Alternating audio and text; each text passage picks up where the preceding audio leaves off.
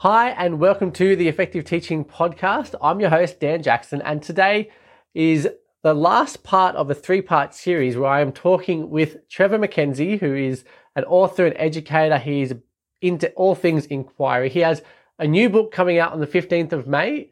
It is called Inquiry Mindset Assessment Edition, and I am today going to be chatting to Trevor about this book to find out what is actually in this book, what we will learn from this book if we choose to get it, and all the ways that we can benefit from this in our classroom. So this is our final book club episode with Trevor. Well, Trevor, thank you so much for joining me once again to talk about your new book that's coming out, I believe, this week on the 15th of May. It'll be available on Amazon.com. Will be available in Australia at amazon.com.au. Absolutely. Shortly thereafter. Amazon AU is always just a little bit slower than Amazon.com, but for my Aussie friends, it will be available really quickly, if not immediately. Yeah. Okay, so can you tell me why did you need to write a whole new book that's just focusing on inquiry and assessment? Yeah, that's a great question, Dan.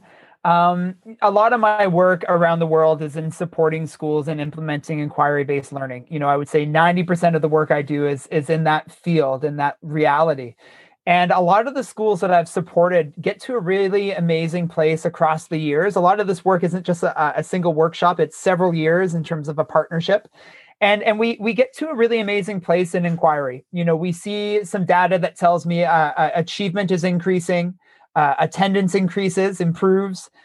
Students report out feelings of belonging, that their learning is meaningful to them, that they have a sense of belonging and community at school. And those are all amazing. Like, don't we all want those things in our school? But when we asked our students questions around assessment specifically, we heard different things from them. We heard that assessment causes stress, assessment causes anxiety.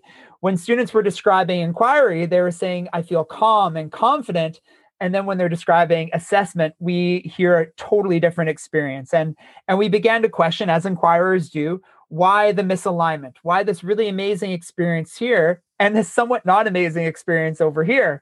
And we began to notice some interesting things. We began to notice that for the most part, but this is a broad stroke, so forgive me, but for the most part, assessment was an action, a behavior that was being utilized outside of class, away from students. So there is this uncertainty and lack of transparency around the assessment practices that in inquiry, teachers and students were having this really meaningful experience, but then assessment was something a little bit more hidden and nebulous. And then we started to really look at, well, how much assessment is being done in class with kids as partners, as co-assessors? How often are teachers trying to build up the assessment expertise of their students? So, don't get me wrong, Dan, this is an assessment book, but it's an inquiry book. It's how do we in inquiry co-design and collaborate with students in the assessment realm of learning. Because we should always be assessing. We should always be gathering evidence that guides our practice and ask students to reflect on their thinking and themselves as learners. So that's kind of why this book has come to, May 15th. It's been years in the making. It's definitely been my largest undertaking in terms of a publication. And it's by far the book that I'm most proud of, which is amazing. It's not even out yet. I'm already saying I don't know what the response will be, but I'm just so proud of this book because I think it really is going to support teachers and students in sharing the landscape of assessment in inquiry. Okay, so now if you talk to you a lot about collaborative approaches to assessment, how do you go about that? Is it similar to your Dive into Inquiry book where you scaffold things with the students and then let them kind of create things more, or is it constantly togetherness when we're working together with our students to create it? Yeah, it's a little bit of both, Dan, but this book proposes a conceptual framework, a continuum of assessment strategies and equitable assessment strategies. So students across this conceptual framework can take on more ownership of the assessment of their learning. And to me, the pinnacle of that, the top step of that assessment continuum, if you will, is to sit next to a student and co-design report cards together. And in that conversation, students have such accuracy and such clarity and such confidence in their sharing of their learning that we can actually write a report card together. And not only can we write a report card together, what goes home, they go home to their parents and they say, Mom, Dad, guardian, read that report card comment. And the parent says, why? And they say, because I co-wrote that. When we talk about inquiry, a big benefit, a big lasting impact, is that sense of belonging, that autonomy and sense of belonging. And for all too long in a student's educational experience, I would say report cards are probably the most depersonalizing experience for a student, something that they have very little hand in. And this is the pinnacle for me in terms of that conceptual framework. Scaffolding, yes, this conceptual framework, requires some scaffolding, but in a kind of a different way than dive into inquiry and inquiry mindset proposed. We looked at the swimming pool graphic across both those books. This looks at a little bit different of a continuum. There are 10 steps to this continuum that represent 10 chapters of the book. And how do we start on this continuum? And then how do we end up in that conferencing of report cards with students and sharing that kind of really formalized assessment experience with student voice and student engagement? So that's it, Dan, in a nutshell. Now I want to know what those 10 chapters are, Trevor. I want to know what your 10 steps are. Don't have to go in detail. Just list them for me. Yeah. Well, in fact, you can find them right on my Instagram. You can find them on my Twitter. For those of you who are familiar with my work, I love sketch notes and I love the power of an image to support teachers in implementing inquiry, but also students in embodying inquiry. And so you'll see those sketch notes. You'll see that conceptual framework. And very excited to share this work with teachers around the world quite soon. Yeah, I do love the fact that you do all these sketch notes with all your books. They've all got these images that go with them.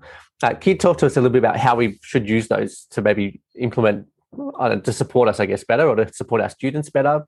Yeah, that's a great question, Dan. All the sketch notes you can find for free on my website. There's no charge there whatsoever. Time and time again, I've heard from students of the power of a good image to support learning. And we are asking our students to take on a different role in the classroom environment as an inquirer. We are asking them to do some different things than perhaps they aren't as accustomed to. And all of these sketch notes, they hang in my class. I point to them, I refer to them often to kind of cue certain thinking, to cue a change in role from the teacher to the student.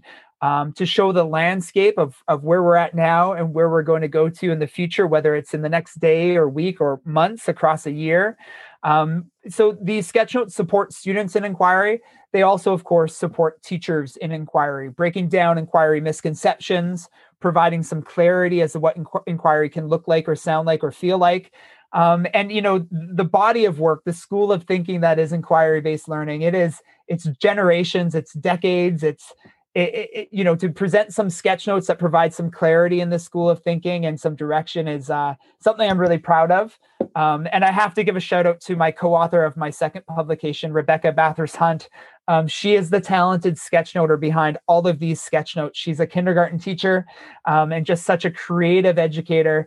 And she is the sketchnoter. So we have these amazing sessions, Dan, where we'll talk about some concepts. We'll talk about what our students need or what teachers, schools that we're working with may need. And then we'll dream up these sketch notes. And then she goes and brings them to life. So Rebecca, if you're watching, thank you. I love you, as do all of the educators around the world who appreciate your sketch notes. So yeah. I'll have to get her on. Maybe we'll chat to her about sketchnoting and the whole point of it and why it's so important. And maybe even talk to her a bit about what she's doing in kindergarten if she's doing some cool stuff. She is just a dynamic inquiry practitioner with 5-year-olds and at that French immersion 5-year-olds. So students who are learning in a total French immersed environment. So whenever I hear an inquiry, language acquisition is so difficult in inquiry. Hey, if a French immersion kindergarten teacher can do it, we can all learn something. Yeah. Now, can we go just back to your assessment approach? So throughout this book, do you talk much about, because I just know that you use understanding by design, and we spoke about it in one of our earlier episodes already. Does some of the stuff from understanding by design, that whole idea of performance-based assessment, I think is what it's called in the book, does that kind of come into your book as well, in the sense of we're assessing what's done during inquiry and the end of inquiry, or is it completely different? Because I haven't seen the book. No, you haven't. No, and it does. It absolutely does. It doesn't come across as sharp as you're describing it. Jay McTighe is a mentor of mine, a dear friend, and he's read the book. He's endorsed the book. I'm so thankful for his kind words. And we always come back to in our conversations together how understanding by design, planning with the end in mind, and having an idea of where we hope to go, but not just hand holding our students to get there. How do we partner up throughout this process to get to that same end goal, that direction that we want to take our students, but doing it together? And in fact, chapter 2, all right, it's actually chapter 3, but it's the first step, Dan, of the conceptual framework. It's titled Co-Designing and Co-Constructing with Our Students. How do we co-design and co-construct with students? Not just assessment tools, but a learning community. And that co-design and co-construction, that partnership in learning, is going to be something that allows us to explore understanding by design, but obviously get to higher ends of that assessment continuum. And hopefully that pinnacle, as I referred to, writing report cards with students. So, there's not an understanding by design chapter, but definitely if you are familiar with UBD, you will see it kind of streaming throughout all the chapters of this book. Absolutely.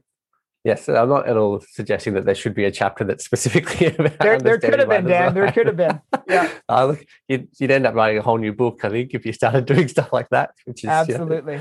Can we also talk a little bit about the importance of formative assessment? Because at the very beginning, when you were talking about this book, you talked about the need for assessment to not just be this formal process that's kind of external to the learning, but for it to be embedded throughout, and the idea of formative assessment, because it actually should impact what we then do. Can you talk a little bit more about formative assessment throughout what's in your book and how we should go about things? Yeah, there's a chapter that's called Process Over Product. And, I think inquiry practitioners would agree that we value the process of learning just as much as, or sometimes more than the products, than the summatives.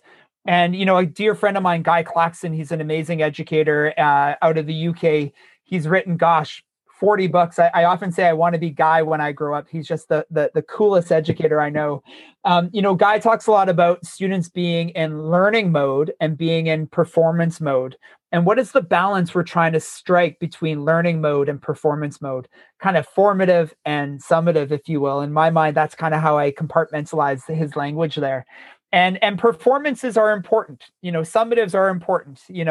When we're taking our driver's tests, we have to perform. When we are taken to our girlfriend's parents' house for dinner for the first time, we put on our best outfit, don't we? But in terms of learning mode, all the practices, all the risks, all the open opportunities to demonstrate vulnerability and try on an outfit and look in the mirror and say, oh, that's hideous. I don't want to wear that to the dinner. That really is the power of the process, the power of the formative. And so I do propose in this book that we try to strike a balance, and more of a balance in learning mode with performances, with summatives.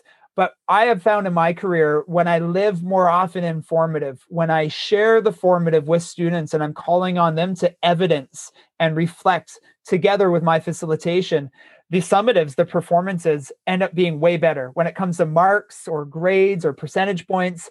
When we share the formative and we do more formative, of course, the performances are stronger.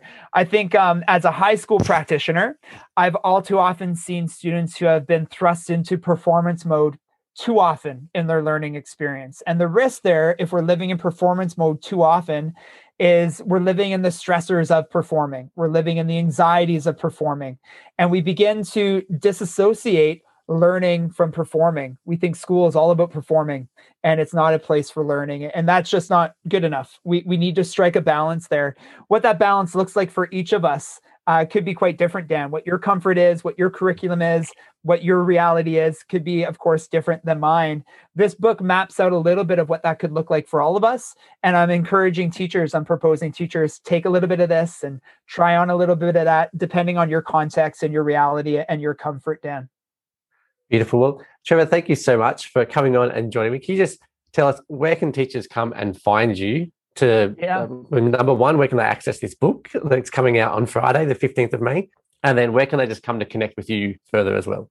Yeah, so the book most widely will be available on Amazon.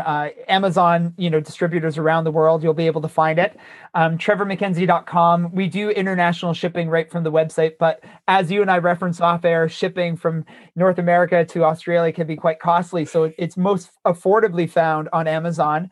TrevorMacKenzie.com is my primary hub of connection for sure. You'll find all the sketch notes that we've talked about across this series of conversations there, as well as a whole bunch of resources that are a part of the launch of this book. They're all free resources, and just, blog posts, podcasts. And then I'm really active on social media, Dan, at Trev_Mackenzie on Twitter and at TNT Mackenzie on Instagram. Very much appreciate the opportunity to connect with you, but also just teachers connecting on social media, learning from one another.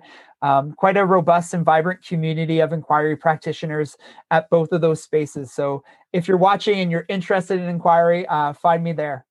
Yeah, I would definitely encourage all the listeners, or if you're watching it on YouTube, to go and connect with Trevor. He does share a lot of really good stuff, particularly on Instagram and Twitter. And definitely go and join his newsletters and stuff too, and find out what he's up to and all the stuff that he's just releasing that supports the book as well. You do a fantastic job, Trevor. Thank you so much for joining us. Thank you, Dan. It's been a pleasure. Well, I hope you enjoyed this episode and the entire 3-part series really that we've been doing with Trevor. I really find Trevor quite inspirational. He has some excellent things to say. I love his process for setting up inquiry in our classrooms and the whole point of really fostering that for helping our students to become lifelong learners. Now, if you would like anything related to this episode, you can head over to teacherspd.net/IMA. So Inquiry Mindset Assessment, right? So head over to teacherspd.net/IMA to get all the links and stuff to this episode. You'll be able to connect with Trevor through there. I hope that you do come and connect with us that way. You can also make sure that you leave a review if you've enjoyed this, or subscribe to the podcast and come back and see who we're going to talk to next time. Till then, see you later.